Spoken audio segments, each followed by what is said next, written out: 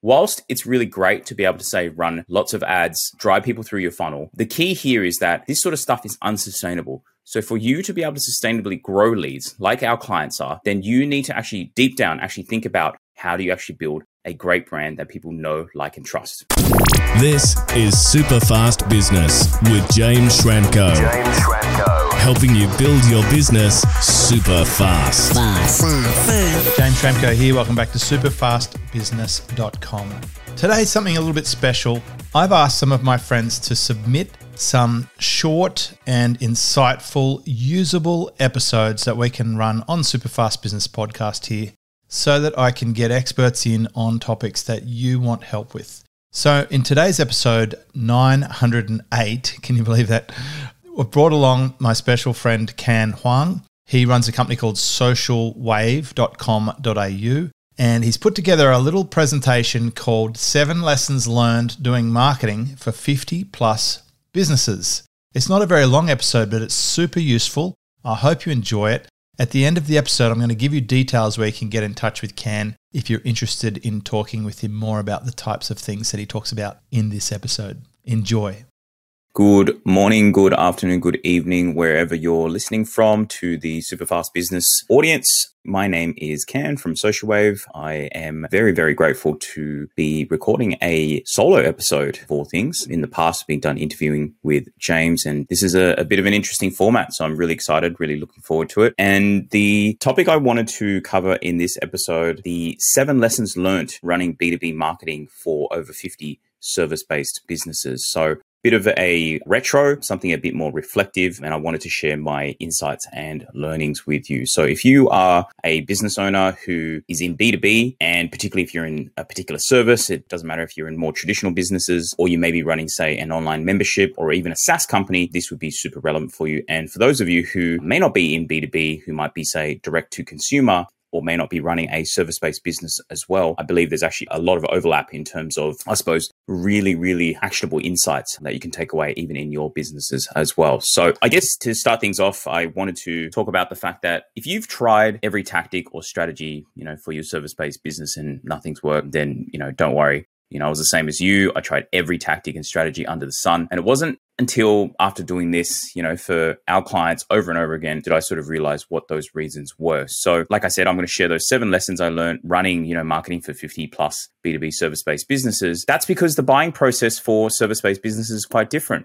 So a lot of these lessons and experiences are off the back of working with businesses like accounting firms, legal services, dentists, doctors, brokers, coaches, consultants, memberships, all that sort of stuff. So let's get into it. So lesson number 1, most businesses focus on capturing demand and don't do enough of demand generation. So what does that mean, or what's the difference between capturing versus generating demand? Capturing demand is when your customer is in the market at a very specific point in time and looking for the type of service you provide. So if you're positioned number 1 on Google or running ads at the exact time they're looking for what you provide, then there's a chance that they could buy from you. And when they do, you are capturing that demand. The problem with that, though, is that 95% of your target buyers aren't looking for you or aren't actively looking for you. So to generate future demand, you need to do what's called pre-marketing. So this is the idea of being front of mind or having mental availability. You need to start with raising awareness of what you do, what are the benefits, and when. So these are things like being active on organic social media or brand ads, so that when people finally move from non-buy to buy mode, then they'll potentially come to you instead of your competitors or Google. So the analogy I like to use with demand generation is that it's kind of like planting seeds. The seed is the idea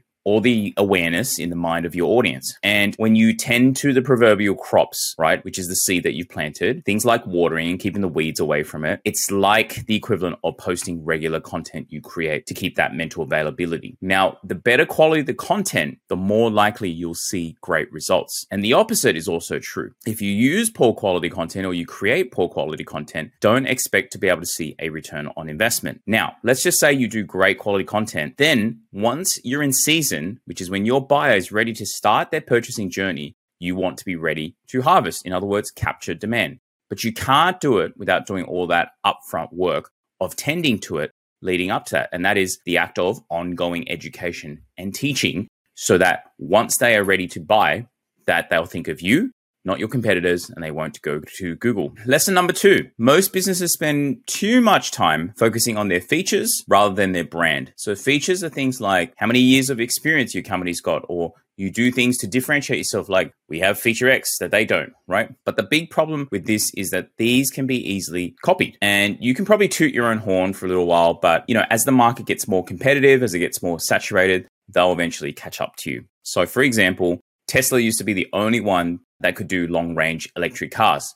But now there are a whole heap of car makers who will either eventually get there or are there already. So you constantly, if you're Tesla, having to innovate if it's based on features. That means when a category or industry matures, the more commoditized everything gets, and you end up finding that everything looks basically the same. The only thing you can do to separate yourself in this case is your brand, right? Brand keeps you original. The only problem with that is being original is actually really hard, and most businesses struggle to understand how to do it. So for example, accountants are stereotypically perceived as boring number crunchers, right? You imagine an old guy in a musty old office swimming in paper and doing everyone's taxes. So when one of my clients started to create marketing content, he was this sort of young, brash, high energy sort of guy who was using things like memes and cracking internet jokes at the same time while teaching his target audience everything there is to know about accounting and business. So if you are a lawyer, you can do the same. If you are a business coach, you can do the same. If you run a membership, you can think about that.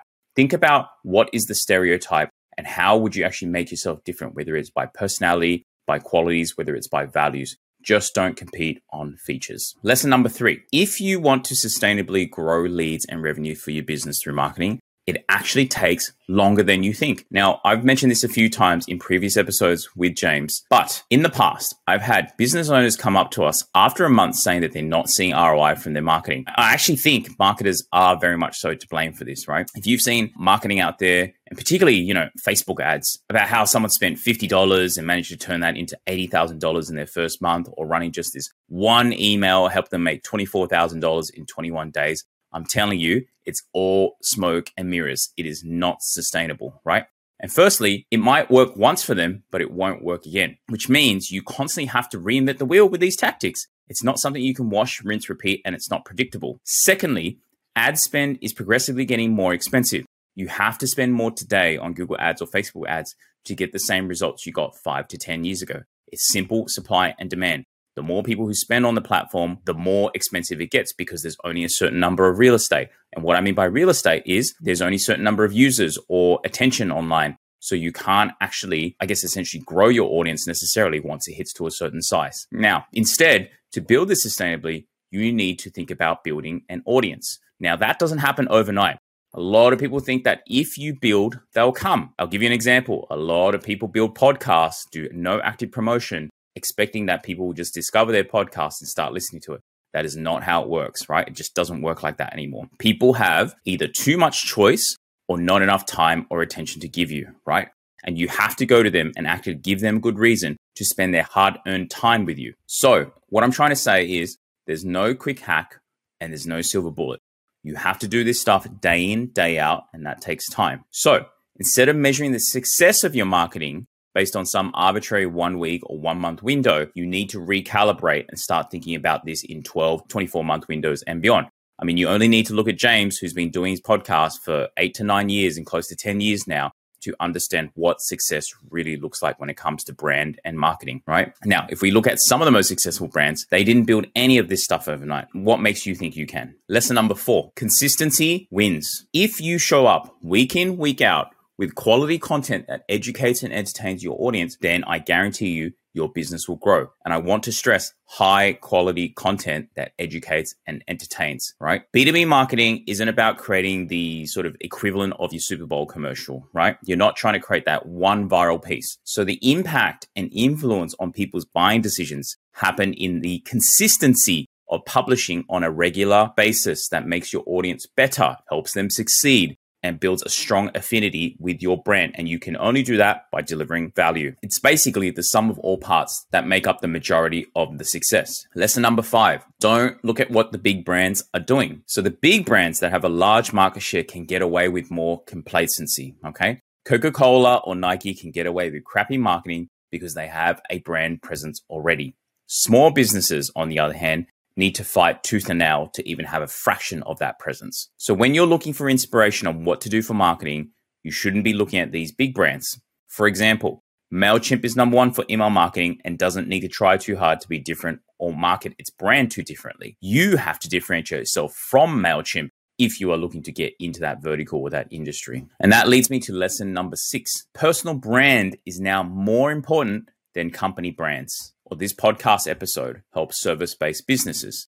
So if you run a service-based business or you're in B2B, then you need to understand that people buy from people. So the classic example, Tesla with Elon Musk, or Apple had Steve Jobs. So big companies are even using personal brands. In our experience helping our clients, we actually help all of our clients build personal brands. Because when another brand or competitor comes along and tries to challenge them, they can't. They might be able to copy the features, like I mentioned, but they can't be them. And that is the ultimate moat. Finally, lesson number 7. Traditional selling is dead, and in its place is modern day marketing. This is because of the power of the internet. Buyers now have more information at their fingertips than at any point in history. Before the internet and social media, businesses couldn't specifically find and target their audience using marketing efficiently. So you had companies with big sales teams who would do these outbound sales like telemarketing or cold calling. But for those of you who are old enough to remember, if you think about how you bought, or how you actually buy now versus 10 to 15 years ago, it's wildly different. Now,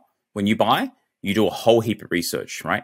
You read up on Google reviews, you ask your friends or colleagues for recommendations, you're in communities like Facebook groups or Discords, you're watching YouTube videos, or you're checking out a company's social media accounts. And only when you finally made your decision and you're narrowing it down to the last couple of steps, do you go and get in contact with someone from the company you want to buy from. Sales reps are now more facilitators than salespeople. They're like the exit lights of an airplane. They're just there to illuminate the best pathway for you to take. And in its place is marketing, because good quality marketing now is all about educating and teaching the audience the benefits of your service and positioning you as the trusted expert. Then, when they finally bite the bullet and they're ready to choose a service provider, you'll be in that set of consideration. To put a cap on that, out of the 7 lessons, right? Basically, you need to understand that forget about these tactics, forget about these funnels, forget about these tripwires that you're setting up, right?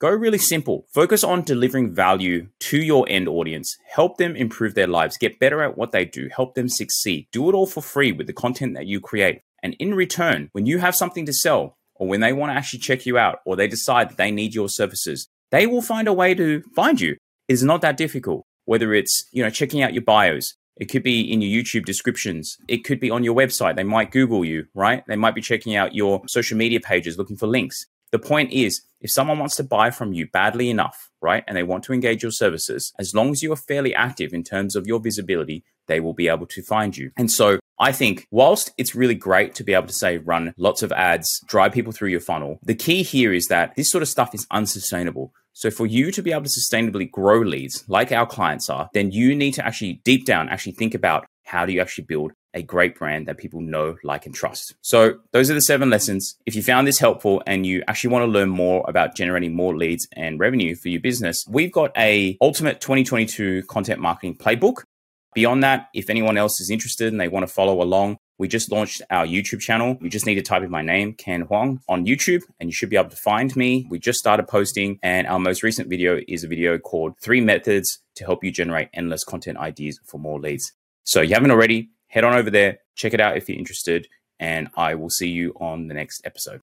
Well, I hope you enjoyed that. Thank you so much, Ken, for sharing with us your 7 lessons learned doing marketing for 50 plus businesses. This is episode 908 of superfastbusiness.com. Of course, we've put the full transcription where you see or listen to this podcast at superfastbusiness.com, episode 908. And if you want to get in touch with Ken, he does have a special report that he's put together that shares with you some other tips on how you can do your marketing plan, your master marketing plan.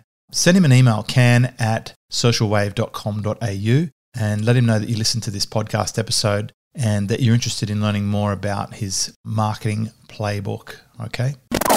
Discover how to build your business super fast. Check out superfastbusiness.com.